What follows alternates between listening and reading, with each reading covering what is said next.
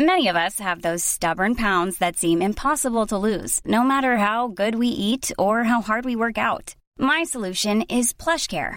PlushCare is a leading telehealth provider with doctors who are there for you day and night to partner with you in your weight loss journey. They can prescribe FDA-approved weight loss medications like Wegovy and Zepbound for those who qualify. Plus, they accept most insurance plans. To get started, visit plushcare.com/weightloss. That's plushcare.com/weightloss. The Bucs fired defensive line coach Jay Hayes 6 weeks after the season, and after picking up his club option on his contract, the Lightning retire Vinny Lecavalier's number 4 on a night when Andre Vasilevsky makes the save of the year, and the Rays choose a stadium site. And we'll have my interview with Rays infielder Daniel Robertson. All that and much more on Sports Day Tampa Bay. I'm Rick Stroud with the Tampa Bay Times, along with my producer Steve Versnick. Very busy weekend. We had it all covered this weekend. And Steve, we were all there. Everywhere. We were all there. Yeah, that's right. We're at Rays Fan Fest Saturday. Live video. If you haven't seen it, you can go to facebook.com/Tampa Bay Times Sports and watch the hour-long conversation you had with several Rays players, coaches, and Mark Topkin about Rays Fan Fest. Great turnout there, by the way. Lots of people. It was amazing. And we had a lot of people come by, and they're listeners to the podcast. And, of course, you know, the Tampa Bay Times and follow me and all of that. So that was great. And we did talk to Daniel Robertson, who we're going to play some of that interview today on this podcast. Also, Austin Pruitt, Micah Johnson, who's a new player that they got, an infielder from the Atlanta Braves. The new pitching coach, fascinating interview with him, Kyle Snyder. Ozzie Timmons, the new first base coach, Matt Quatraro, the third base coach. So a whole new coaching staff, really, for Kevin Cash this year. A lot of changes on there, and you know, a lot of buzz about the Rays this year. If for nothing else, you kind of felt the buzz about the stadium announcement that happened Friday. Right, a lot of the fans excited that finally it seems like there's more progress being made. Yeah, we'll get into that. The Rays picking a site in Ybor City. They have a sort of a initiative. I think it's Rays 2020 to get some corporate support. Of course, the stadium itself, they're hoping might, you know, if they put a shovel in the ground, it'd take them 3 years after that. A lot of financing things that have to happen, but we can certainly get into that and what their design of that building might even look like. Mark Tompkin talked to Stuart Sternberg a little bit about that as well. But before we get to the Bucs news, I want to tell you about a special offer from Audible.com. Sign up now and get a free 30-day trial membership. That's a $15 value. And as a listener to this show, you'll get a free audiobook. Just go to audibletrial.com. That's spelled AUDIBLE trial.com/sportsday to take advantage of the deal. Audible is owned by Amazon. It's the leading provider of digital audiobooks. And what does that mean to you? Well, they've got more than 180,000 titles to choose from. And unlike streaming, you own your own books. Since they've been downloaded, you can listen anytime, even to them offline. That's audibletrial.com/sportsday for a free 30-day trial membership and a free audiobook. So, Steve, breaking news. Now, this happened, actually, the decision was made on Friday to fire defensive line coach Jay Hayes. The news actually broke very early, I would say, Sunday morning. We had it on the website early Sunday as well, and did a lot of reporting during the day on it and updated it several times. So you can go to TampaBay.com to read the story. Jay Hayes, the defensive line coach, is a very good friend and a longtime acquaintance of Dirk Koetter. I mean, these guys go back, I think, to the high school days. Maybe they were rivals in college, I think at Idaho and Idaho State. And, you know, he's been with the Bucs now going back, well, really, I think to you know, the Lovie Smith days or thereabouts. So when you look at this decision, which is shocking in several ways, and I'll start with the timing of it. It's very odd. I mean, we are 6 weeks after the season. We are a week after the Super Bowl. And this team decided pretty early on when they brought back Dirk Koetter, when they knew he was coming back, that was announced before the final game. Shortly thereafter, you know, all their assistants, their contracts were up, but there was a club option on all of them. And I confirmed and have confirmed that Jay Hayes was one of the assistants, along with the others, where the team actually picked up a club option. So he has a contract with the Bucs to coach in 2018. So for something like this to come down this late, you know, a lot of antennas go up. And as best as I can determine, a couple things. My first instinct was, Steve, that maybe this was a Glazer thing. This had happened many years ago with Mike Shula. He was a guy that had been the offensive coordinator for the Bucs under Tony Dungy. They went to the NFC Championship game. They scored, 6 points in that game. They lost to the Rams. And during the Super Bowl week, the Glazers met with Tony Dungy, and they told him they wanted to fire Mike Shula. And Dungy initially agreed, then called back the next day and said, no, I don't want to do it. The whole coaching staff went to the Pro Bowl, and it became a big thing. And eventually Mike Shula was fired from the Pro Bowl and flew back home. So I thought, well, maybe this is the Glazers again. Here's a guy that Dirk Cutter's very close to in Jay Hayes. We all know, look, it's undeniable that one of the biggest areas of weakness on this football team last year, and the reason, frankly, why they only won 5 games, is because they could not get to the quarterback at all. They were last in the league, and by a lot, with only 22 sacks on the season. That's god-awful, okay? And there were players that nearly had that many sacks individually. So when you look at this, you're not surprised that there was no production, but there was a lot of reasons for that, and not the least of which is that, the Bucs' talent on the defensive line was not very good. But we know that they had some injuries in that situation as well. Noah Spence, who was their big, defensive end that popped his shoulder out the year before, managed to play most of the games. He came back and then was re-injured and had a good first couple games, and then he was gone after 3 weeks. So that was a major hit. Robert Ayers did nothing, had 2 sacks all season long. You take an older player who wasn't all that productive the year before as a free agent, and he let him down. They re-signed William Golston to a big contract. Not a big sack guy, had only 3 the year before, had 0 last year. So they got very little, if any, production, and there wasn't much for Jay Hayes to work with. But, Steve, I mean, from what I know in doing the reporting on this was not a Glazer decision. This was not an ownership decision. Surprisingly, perhaps, this was Dirk Cutter's decision 100%. And for him to make it 6 weeks after the season tells me a couple things. That they did a deeper dive, or he did a deeper dive on what did or did not happen well on the defense, and particularly with the defensive line, and perhaps maybe with time to talk to some players and some guys on the defensive line, that may have impacted his decision, or, and this might not be mutually exclusive, he has somebody in mind who's either come available or, he just thinks can do a better job than what Jay Hayes has done. But this was surprising to me that this happened. Well, my gut reaction was that they know who the next person is, and they weren't going to make a change unless they could get whoever it is. Somebody's out there, maybe just released off of staff, or they didn't come to a deal till this week. That was my gut reaction. I have no inside knowledge of that, but looking at it, knowing that 6 weeks later and there's basically 2 staffs left to fill in the NFL, he's kind of out of a job this year. I mean, he is. It's possible that something else could change, but right, you kind of screwed the guy a little bit, assuming, that there's not something else going on. But that the timing's just weird when you picked up the options 4, 5, 6 weeks ago, whatever that was. Yeah, well, it is a disastrous time to be fired. As far as I know, there's only a couple staffs that might still be formulating, and that would be Matt Patricia with the Detroit Lions, and then, of course, the Indianapolis Colts, having lost Josh McDaniels, just hired Frank Reich. So presumably there may be some opportunities there. I don't know where Arizona is with their coaching staff and how many those guys are being retained. But you do not. Rest assured, if you were going to do this, if you had any inkling that you were going to do this, the thing to do in Jay Hayes' best interest would have been to make the decision, on or about the time you went to the Senior Bowl, because that's when most of these jobs are being filled. And, Jay knows a lot of people in the league. He spent like 12 or 13 years with the Cincinnati Bengals, so he's not a stranger to guys in the NFL.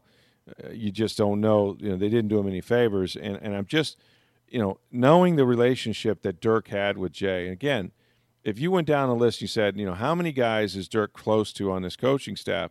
Jay Hayes is at or near the very top. I mean, look, they didn't fire Mike Smith. And I recognize Mike Smith had signed an enormous deal, or so I was told, when this time last year when he came back to the Bucs. almost for what amounts to, in some regards, head coaching money. And I think he got a 3-year contract. So, but when you're analyzing the defense and you say where were the problems, where did they let down, certainly the defensive line, it all starts up front.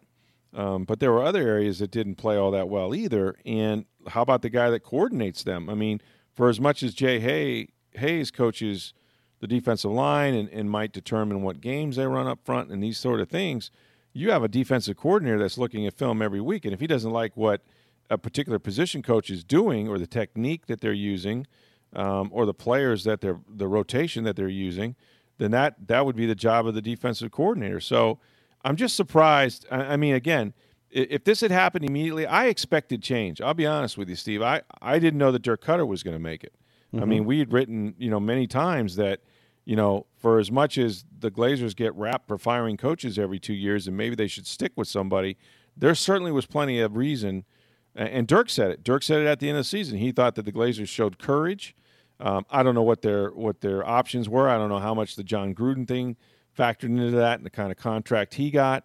We know that the Glazers are sort of big game hunters primarily. They like to go after big names and guys at the top of the heap. Maybe they weren't available. But however it worked out, Dirk Cutter came back, and I still expected change. I expected that coaching. And even, we've seen a little bit of it because Todd Monken went from a wide receivers coach and sort of a pseudo-offensive coordinator to, no, you're a full-time offensive coordinator. We want you to walk around, and he may even be involved in some play calling in training camp or preseason. Dirk, I think, plans on retaining that, but we don't know if Monken's role could expand. So that was a change. But as far as just actual, trade one in, one out, there didn't seem like everybody sort of escaped the axe. And now here we are 6 weeks after the season, and you're firing your defensive line coach. This is not something you typically do. It seems bizarre. I mean, now, granted, if for whatever reason last week they looked at film, did whatever, and decided he wasn't the best fit going forward, they have to make the move. But the timing is very awkward. Agreed. For all parties. It looks bad for the Bucs. It's bad for Jay Hayes. And quite frankly, your pool of candidates is pretty limited at this point of who you can hire. And that's a really good point, because if you were inclined to make changes, and look, there had to be discussions about this. How this usually works is the season ends. The coaches have their exit interviews with the players. They talk to us. They usually wait a few days, and sometime the week after the season, they're going to sit down with Jason Licht. Maybe Jason sits down with the Glazers first. We remember when Lovie Smith was fired, it was 3 days after the season before the Glazers wanted to talk to Lovie. They talked to Jason. They all made a decision that Lovie was gone, and Lovie was like, just fire me. I'm not coming in to talk about it. But sometime in that first week or so, you have a meeting with your ownership, and they go over everything. I mean, they have lots of questions, and you better have the right answers. And even though they had committed to keeping Dirk Cutter, it didn't mean that his staff was all coming back either. But you would think that as an ownership, they would have worked through all those things, like, okay, what happened on the defensive line? How much of this is what we were doing? How much of this is personnel? How much of this is Jason because he didn't draft defensive linemen beyond Noah Spence in 4 years, really? And all that would have been sort of hashed out. And while other teams are firing their coaches and letting coaching staffs go, it is a game of musical chairs. I mean, when you go to by the time you hit the Senior Bowl, if not the week before at the East-West Shrine practices, it's a job fair. I mean, guys are calling. They want to know if you're going to have positions. They're trying to make decisions if they're going with this staff or that staff. And Dirk has been in the league long enough to understand that, and he has worked in Jacksonville and Atlanta, and so he has a network of coaches probably going, way back prior to him even getting to the Falcons as a coordinator. So he would have taken advantage of that if he was in the market for one of these assistants. So, again, I think that most likely, since it was Dirk's decision to fire Jay, that he probably does have somebody that he's at least familiar with, that he's worked with someplace before.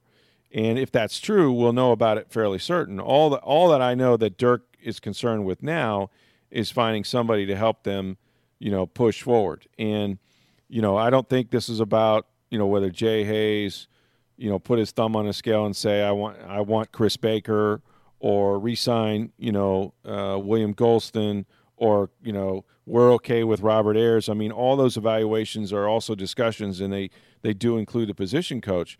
But that's more of a personnel decision that Jason Licht has to own.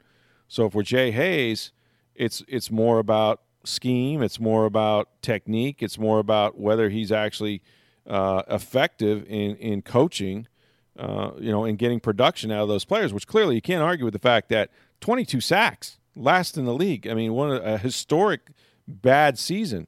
So I get all that. I remember, and the other thing that has happened since the end of the season is you've had guys like Warren Sapp, who was interviewed, I think, by Spectrum and talked about how he was lost as any fan. He says, I know the defense, and when I'm looking at it, it just doesn't make sense. Doesn't make sense what they're doing, play in, play out. He particularly honed in on the defensive line, some of the games that they were running up front, what they were doing with Gerald McCoy, and instead of, just using his quick first step, having him, do some stunning and looping outside and all this sort of thing. And so perhaps some of that resonated when Dirk sat down and really got a chance to watch the film and talk to some of the players and figure out, whether they're being put in the best position by Jay. But I'm surprised that it's that guy, because I'm telling you, if you'd have thrown a dart at a board other than Mike Smith, there's probably nobody on that staff that he's closer to. Well, the closer part, but that position is one you would have immediately put under the microscope based on this team, right away, whether it's his fault or not. But which makes the timing even more peculiar, because with the limited pool of candidates in a position that this team desperately needs to fix, moving forward, having a limited pool of candidates isn't reassuring unless it was you have your guy already and you just haven't announced it, that you got the guy you wanted, and so now you're making the change. Right. That could make sense. In a few days. Yeah, we'll find out once they make the hire and once we figure out. Well, I'll say this. He better know who he is, because, I don't think you want to throw it wide open, because right now, as soon as the news hit, and let's face it, they did this Friday and they didn't announce it, okay? This got out how things usually get out. People start talking about them. So, and this was true when Dirk was considering, Todd Monken becoming a full-time offensive coordinator. He didn't want it publicized right away that they had a wide receivers opening. Now, they eventually filled that inside, but he knows what happens when, there's an opening on somebody's staff. You get 1,000 people calling you saying, hey, you got to check out, X, Y, and Z guy that's my, defensive quality control person and all this, and college coaches and everybody else. So keeping it under wraps makes sense. But if let's say you're a credible defensive line coach, unless you're just out of options, the one thing you would have to say about coming to Tampa Bay, and I recognize that whoever they sign, they'll probably have to sign to a several-year deal, but this is a one-and-done situation for Dirk Koetter. And when I say one, I mean WON, because if they don't win next season, he's already playing with house money, okay? There's the expectations, it doesn't matter what they are, because we know what they are now. The expectations are this team has to get in the postseason, I would think, or win 10, 11 games and with circumstances get eliminated.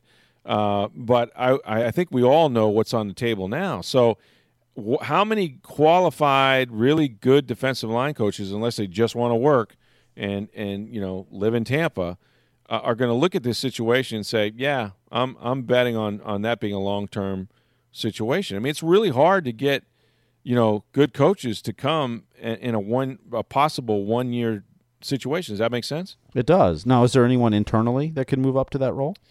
Well, there probably is, although my understanding, and I will just say this, it's not been ruled out, but my understanding is this is going to be an outside hire, that they don't have anybody that they think, is going to step right in there and do that job. I could be wrong about that. I guess, again, only time will tell. I haven't had a chance to talk to guys like Gerald McCoy or any of the defensive linemen and what they thought of Jay Hayes necessarily. But he's a good guy. I think that, again, I'm not surprised that a change was made. You'd almost expect it. I mean, I've been getting tons of tweets and emails and things about people saying, how do you expect to put the same, group of coaches and the same GM and expect a different result? This is insane. And I guess there's some validity, because every team I've ever covered, when they've lost, there's always been changes, and usually those changes, if they're not the head coach, it's with the coordinators, and then on down. But 5-6 weeks ago, we were all shocked that there wasn't changes. Yeah, we were. We absolutely were. All the coaches' options were picked up. Everyone was shocked. I mean, it was somewhat surprising Dirk was brought back, and that was announced before the last game. But everyone anticipated staff changes would be part of that. Absolutely. Well, apparently there was just 6 weeks late. Yeah, just 6 weeks later, and not necessarily the guys we thought, which I think that list, just based on, again, production or lack of, that list would have begun with Mike Smith. I mean, that the defense was so inconsistent. And, again, I'm not saying that they made the wrong decision if you're going to keep your staff together. I don't think Mike Smith forgot how to coach. I don't know if Jay Hayes forgot how to coach. But anyway, that's the way they're going, and more changes could be on the way. We don't know. Maybe this is just the beginning if they're going to start punting on some assistants. But for right now, make sure you keep it on TampaBay.com, and certainly on this podcast, we'll update you when we can with any news that we have on that situation. I have my ideas about some guys that are available. I don't want to say it tonight. I'd rather research that and again, check back on our website, and we'll talk about it more this week. But this is certainly a story to watch, and it shows to me, that and there's part of me that would say this too, that Dirk recognizes that for him and for the Bucks and the rest of his coaching staff, that it's about next year. And you know what? Your loyalties and your friendships have to be put aside, and you can't allow that to cloud your judgment. And so, on the one hand, I know that it was difficult for him to do this. I guarantee it was really hard. I mean, I can't imagine that conversation, especially this time of the year, for him to call Jay in and do this. He had to have a real conviction about it, and it shows just how urgent. And if nothing else, he's gotten the attention of some of those players, especially the defensive linemen, those that might be lucky enough to come back, because I don't expect to see guys like Robert Ayers, and I don't expect to see Chris Baker. But I know Golston will probably be here, and I know that Gerald McCoy is still going to be here, and Noah Spence if he comes back off injury. So those guys will have a new voice in their ear, and this will certainly let them know just sort of how urgent this is. Okay, so I'm watching this thing. Steve, you were there on Saturday night when the Lightning retired Vinny Clavier's number 4 jersey for life and put it up next to Marty St. Louis there in the Raptors at Amalie. And I'm telling you, a couple things, observations. Now, I watched it on TV, which they did a pretty good job. I'm sure it was way more impactful if you were there in person as you were. But let me just say that the Lightning and Jeffrey Vinnick, that organization has it down. Okay, they do it in a class way. It seems like they put a lot of thought into this ceremony. I like that the current players were there. I like who they brought back. I like who they allowed to talk. I liked everything about this whole ceremony. The Lightning and John Franzone is the one who's the mastermind behind everything you see on the Jumbotron and the whole experience there, and they've been planning this for months, if not since the day it was announced, if probably before then, to be honest, which was before the season began. But they do a first class. Everything they do is first class in the way it rolls out, and I think I didn't see it on TV, but it definitely played in the arena very well. The speeches were great. I loved Phil Esposito. And when we drafted him, and our owner met him, the owner said to me, "Are you kidding me? This guy's like a rake. He's so skinny." I looked at him and I says, "He's 18. He just turned 18. By the time he's 22, 23, he'll probably be 6'4", 210 pounds or so." And he says, "I don't think so." I says, "Trust me. It's fine. Trust me." He didn't know diddly squat about hockey, by the way.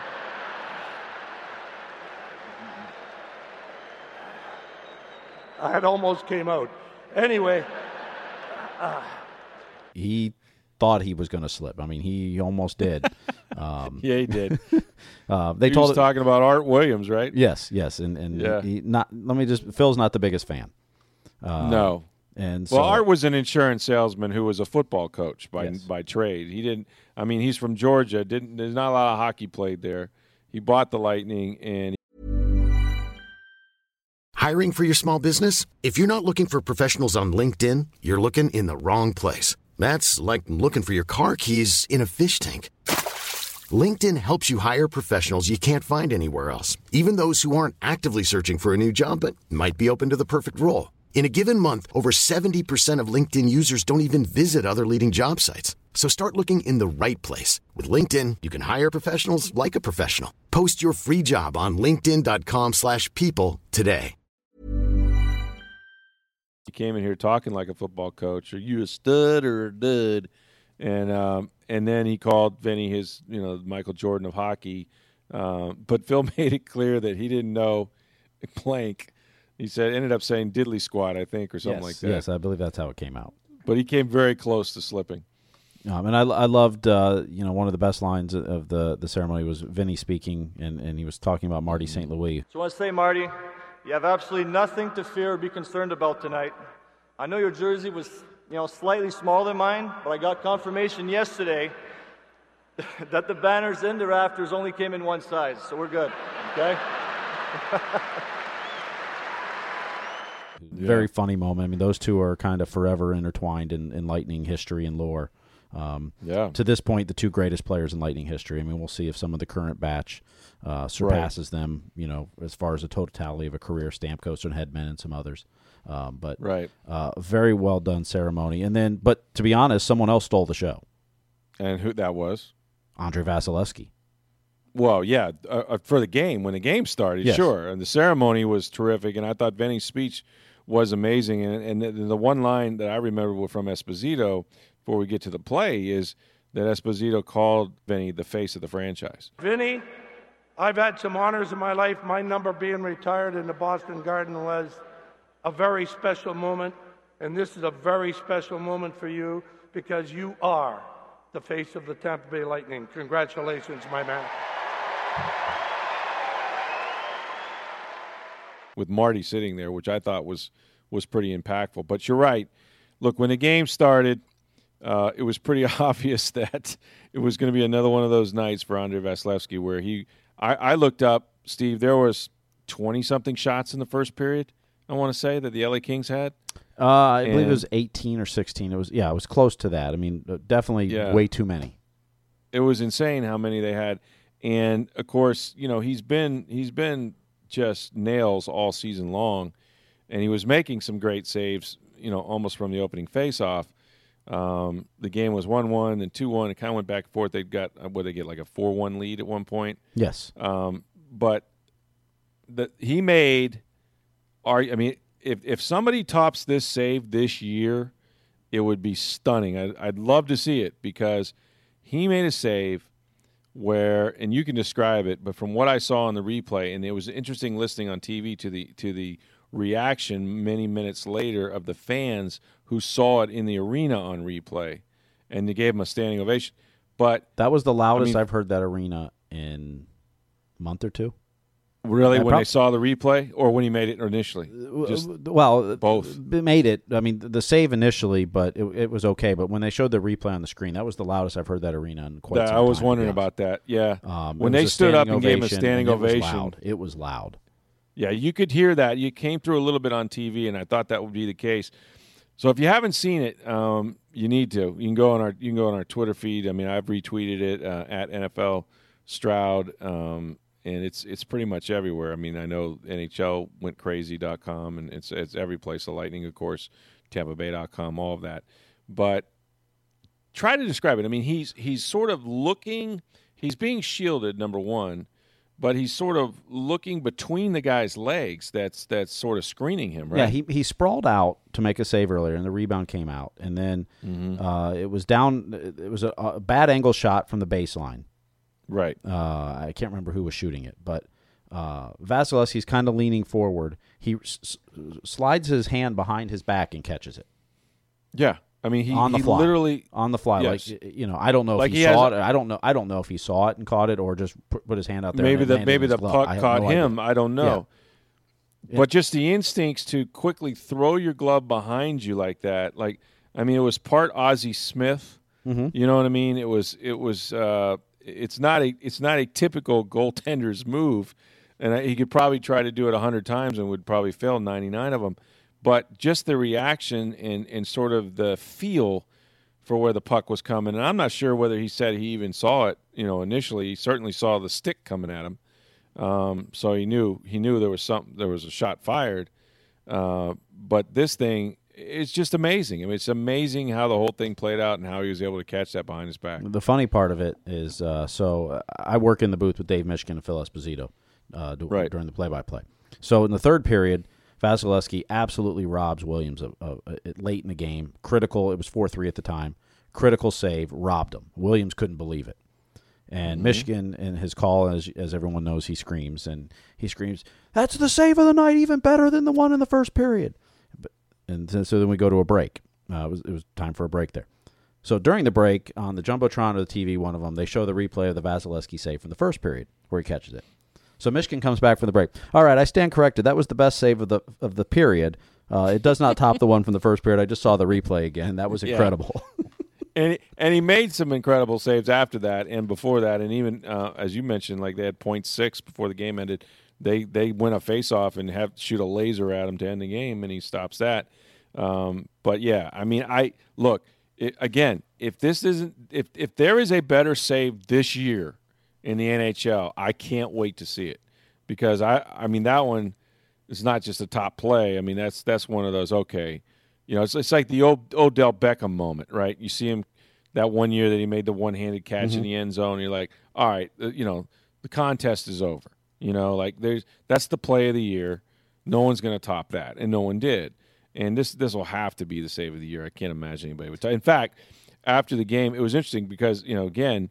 Right up until the end, they win the face-off with 0.6 and shoot another one at him, and he saves that. And it was the Kings. Was it Anze Kopitar came up to him and told him, "Hey man, you need to go buy a lottery ticket," which is kind of like saying you're lucky, but I guess it's a compliment in its own way. But I mean, that's sort of the way he played, right? Like. Everything was going to hit him someplace. I mean, he was incredible Saturday night. 44 saves. The Lightning had a 4-1 lead, but they don't win that game if they don't have Vasilevsky back there in that. Right. I mean, easily could have been a lot more goals for the Kings. It ended up being a 4-3 final, but I could think of 4 or 5 saves at the top of my head that should have been in. The guy's special. I mean, after the game, I think it was John Cooper said, "Look, I just watched all these all-star goaltenders come down here and do amazing things, and we all know that. And yet, what he just saw was better than anything he saw during the all-star game, which is something. And now, more talk. While you were there, Steve, you heard a little more buzz about potentially the Lightning picking up maybe a defenseman, maybe an Erik Karlsson is being discussed? There, just in the press box, people talking, it seems like it's been speculated kind of since the All-Star game about Karlsson or maybe some others, and it's possible there may be some more legs to it than maybe I thought at first. There's nothing done, nothing set in stone, but it sounds like people believe that there may be some talks going on at least, or at least the start of them. And that it's not out of the realm of possibility. Let me put it that way. Right.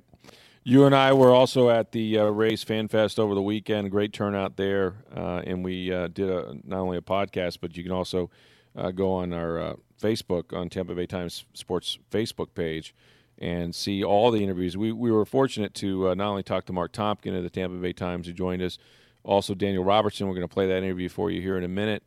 The pitcher Austin Pruitt, who had just a great second half last year as a starter. Let me tell you, they got some pitching and some young guys coming up as well. Micah Johnson, who's an infielder that we spoke with, that's been with several teams, including the Dodgers and the Braves.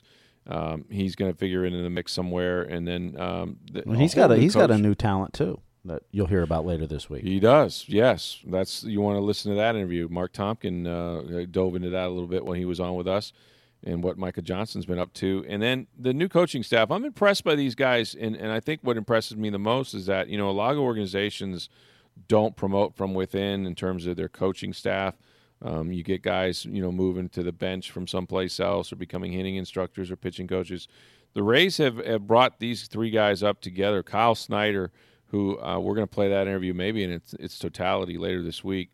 Fascinating interview with him and about the young pitchers that he's help develop in Durham and sort of maybe what some of the new philosophies may be this year that the Rays are going to deploy, as well as I've heard some other teams talking about it, where maybe the starters don't go as deep as normal. We talked to Ozzie Timmons, who's their new first base coach. Ozzie was a very good hitter in his own right, and he's sort of the assistant hitting coach for the Rays as well. And Matt Quatraro, who's going to be their third base coach, who's been with the Cleveland Indians as one of their hitting coaches the last few years, but was an original Ray, a player. Really was the first player to get into coaching with the Rays, going way back. And as he told me, it just meant he wasn't a very good player, so he got done first. But Matt was a great interview. So all that Rays talk is coming your way this week, and in fact, we'll start with our interview with Daniel Robertson, who has a good story to tell as well, and a foundation that's very successful. And we got into all that. So, but I think the thing that that was the news of the weekend for the Rays, of course, was about their stadium. And I know Mark Tompkin talked to Stuart Sternberg a little bit. The intrigue for me, we can get into the financing and all that stuff. Still has to work itself out. Clearly, the Rays wanted to be in Hillsborough County. Clearly, their preference is to move more towards a bigger population center. They like the idea of a downtown sort of stadium. There's some history in Ybor City and the home of Al Lopez, and just the rich Latin cultural area down there that would be attractive, as well as that's proximity to downtown, sort of tying all that together. But the idea that the Rays, I'm fascinated by what they end up with in terms of their stadium design, and what the few details that Sternberg did give Mark Tompkin was sort of almost, if I'm just guessing, sounds a lot like where I just came from, which is Minneapolis, Minnesota, where it's more of a translucent. You don't know it's there. If you're inside, you don't know you're inside. If you're outside, you don't know it's an indoor facility. So what that tells me, Steve, is that, and they haven't decided obviously whether they're going to have a retractable or non-retractable roof, but clearly it'd have to be something on top of it. It tells me it's going to be something that's going to be very airy and modern, with a lot of glass and a lot of sunlight coming through it. Well, yeah, and you talked to Mark Tompkin at FanFest on the live video stream, and mentioning that Miami had the roof open for 6 days or something like that. Yeah, exactly. The retractable roof's about $150 million probably. That's a lot. So it may end up being more permanently enclosed, or glass and airy in that, where take advantage of the sunlight in there. But with all the afternoon rains we get and such, and the how hot it gets in the middle of the summer, that it may be better just to close it off financially in that to make the stadium work better. Yeah, no, I can't wait to see it, and that's going to be the next piece. Is like, what are they going to design? What is the cost of that going to be? How much will the Rays actually finance? And a lot of that has to be worked out with infrastructure and just how they're going to go about it from a county and a city standpoint. They're a long way from actually putting a shovel in the ground, but it's interesting that the Rays are behind this, and now there's a community sort of support trying to generate commitments for ticket sales and Sky Suites and all that community support corporate support, I should say, that's needed. As far as that goes. The thing that impressed me about this weekend with the Rays was the turnout was really good. I sense there's, obviously there was one guy that wasn't here that should have been, and that's Evan Longoria. And you didn't really feel it maybe at FanFest, but you're going to feel it as soon as they start playing. To not see him at third base, the fixture that he's been, the greatest player of all time, the Babe, out there now with San Francisco and the Giants, and he had put an Instagram about his FanFest out in San Francisco. It's weird. It's beyond weird. It doesn't make sense. There's clearly somebody's missing, and it's gonna feel odd for a long time. But with that, though, Steve, is sort of a renewal of, I don't know, I would say like a commitment of trying to build a younger core of players that could be together for a while. And of course, with the Rays, I think it all starts with pitching. And I don't know that they're going to hit. They've lost a lot of home runs in terms of numbers and things like that. They may get it done a different way as far as moving the baseball. But I sense there's some excitement in the organization and maybe with the fans in time. I know they're going to lose some games. It's going to be interesting to watch these young guys come up and develop. And and be here for a while, because we haven't had that. We've had, it seems like every year they're trying to thread the needle with a bunch of new veterans that come in here and play for a year or two, and they're either coming off an injury like Wilson Ramos, or there's somebody that is just sort of passing through. This could be really exciting to watch these young guys develop. Well, I mean, you've heard for many years now from whether it's Brett Honeywell or Jake Bowers or Willie Adames, and baseball, you have control of a player for 6 seasons. Once their major league clock starts, you got 3 years on their deal, and then you get arbitration eligible for the following 3. Assuming a stadium is open in 2022 or 2023, any players coming up now new should be in the new stadium. So it's kind of building that core that, Atlanta was trying to do the same thing. They were moving to a new stadium, so they did the rebuild. And whether the Rays are going full-blown rebuild or not, that's, will be determined. And, we may not know that yet. Trading Evan Longoria doesn't mean it's a full rebuild. But right. These players coming up now, this is going to be the core that hopefully gets you in a new stadium in 4 to 5 or 6 years. And we've heard a lot about it. I mean, Willie Adames was part of the David Price trade. We've heard about him since then. Mm-hmm. Jake Bowers and Brett Honeywell and Jose De Leon, who they traded for Logan Forsythe, who no one really talks about because he was hurt last year, but some of that pitching depth and that. I think this fan base is used to bringing up a lot of young players and seeing them, and I think that does excite this fan base. They know they can't go trade for Giancarlo Stanton. That's not going to happen here. Miami had to get rid of him because they couldn't afford him. That's just the economics of baseball and the way that the current CBA is structured and the league is structured. So, I think that youth, and I think that does excite people. That I think there's I think people view that there's probably a higher ceiling than signing free agents for a year or two that come here, do well, and then go elsewhere. And they help your team, and they're good, and there's you can name a lot of them throughout the years have done very well. But I think that youth that there's an unlimited ceiling potential that excites people. Yeah, and the Rays are sort of trying to have it both ways. I mean, they don't want to say they're tanking, but they are recommitting to a younger group, much like everybody wants to do in baseball, it seems, with the Astros and the Indians' success. And that's why there's 130 players at IMG right now that you could fill the freaking all-star team with, because the market is just not moving. We can get into more of that as we go along this week. But what we don't know, this is going to be a spring like no other, because as things start to move, and Yu Darvish has maybe begun that process by signing with the Chicago Cubs, but we still don't know, is Chris Archer here for the long run? Is Jake Odorizzi going to start the season here?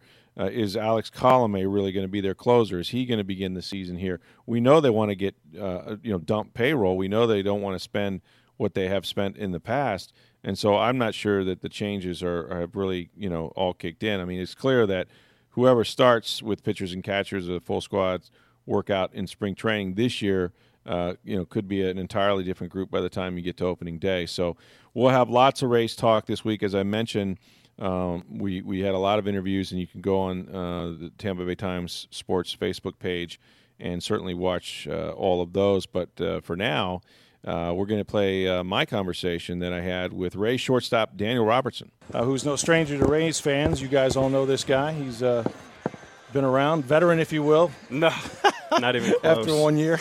Not even close. Well, what's funny is this time last year, of course, you made the opening day roster.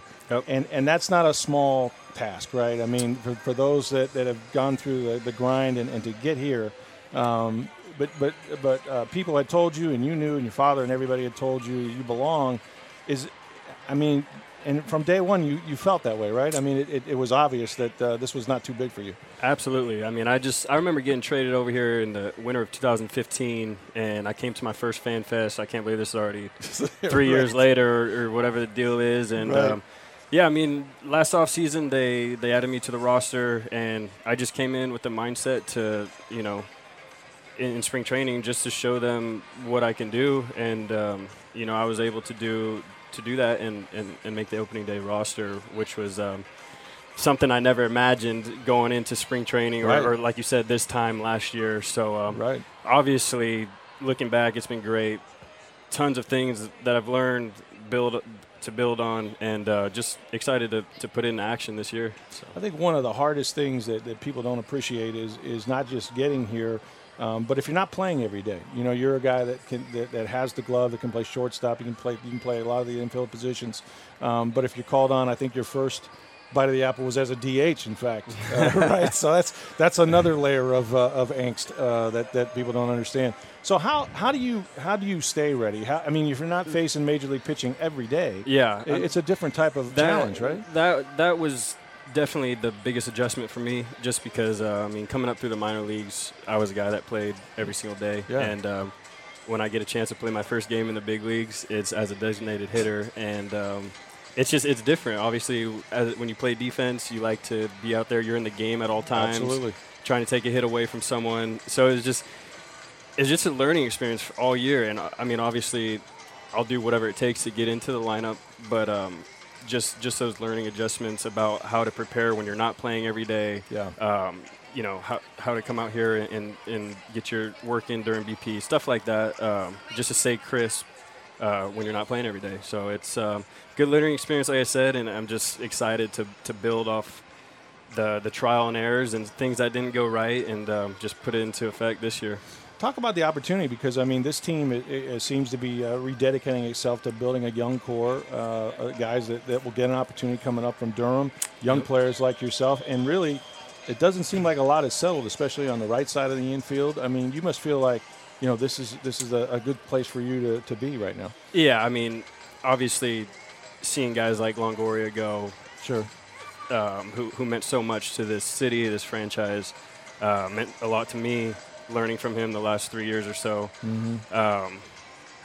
But like you said, there's availability, but nothing's granted in this game. You still got to go out and prove it to the team, and just lay it out on the lines, and I'm really excited to – I could sit here and talk about adjustments and all this that have happened over the offseason, but until you are out and you display it on the field, right.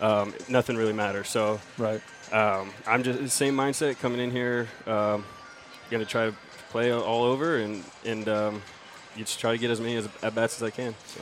People aren't aware you have a foundation. I think you just recently had a big event. And talk about that. And of course, your dad was such a big part of your life. He passed away of cancer, but you're doing something to give back and help where you can in that field. Absolutely. Right? Yeah, we actually stole the idea from this event, just like a fan fest where people could come out and hang out with the pro players and play games, bring the kids out, whatever. And so we just – the facility I use in the off-season, we kind of just cleared out, set up a ton of games, cornhole, ping pong, whatever the deal is. We got an autograph station, kind of, like I said, just like this. And people buy a ticket and come in and hang out. And I get some pro guys that are in the area. And it's called Daniel Robertson Mini Fan Fest. So it's cool. It's been a big hit the last couple years. And as I grow in my career, hopefully the foundation grows as well.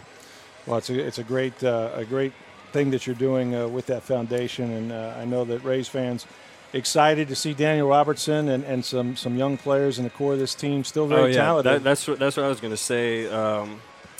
It was really a pleasure when I got sent down to AAA last year, because to be able to play with those guys who are going to make an impact on this team, there is a tremendous amount of talent that was down in Durham last year, and I'm really excited to see those guys come up and help this team out for sure. Right. It's gonna we did make a run and won the AAA National Championship. That's so right. I think that says something about the players and the organization, and it should translate to Tropicana Field right here. I think people are excited to see a young club. And Daniel Robertson, ladies and gentlemen, shortstop, second baseman, infielder. Great to see you. Thanks for stopping by. Appreciate it. So the Rays pitchers and catchers will report to Port Charlotte on Tuesday. The first workout is Wednesday. Baseball is back. We'll have a lot of that for you this week. As I mentioned, more interviews all during the week with the Tampa Bay Rays. And we want to get, as always, your feedback to this podcast. You can reach us on Twitter at SportsDayTB. That's at SportsDayTB. You can reach me on Twitter at NFL Stroud, or my email address is rstroud@tampabay.com. or StroudBucks@AOL.com. And, of course, Steve, they can subscribe to this podcast wherever they are played. iTunes, Google Play, Stitcher, TuneIn. You can always go to tampabay.com/sports. It's also on SoundCloud. So if you subscribe to audio or any other podcast, you can get it the same way. Make this your habit. We want your feedback. Hope to talk to you again tomorrow. Thanks for listening. Mom deserves the best, and there's no better place to shop for Mother's Day than Whole Foods Market. They're your destination for unbeatable savings, from premium gifts to show-stopping flowers and irresistible desserts. Start by saving 33% with Prime on all body care and candles. Then get a 15-stem bunch of tulips for just $9.99 each with Prime. Round out Mom's menu with festive rosé, irresistible berry chantilly cake, and more special treats. Come celebrate Mother's Day at Whole Foods Market.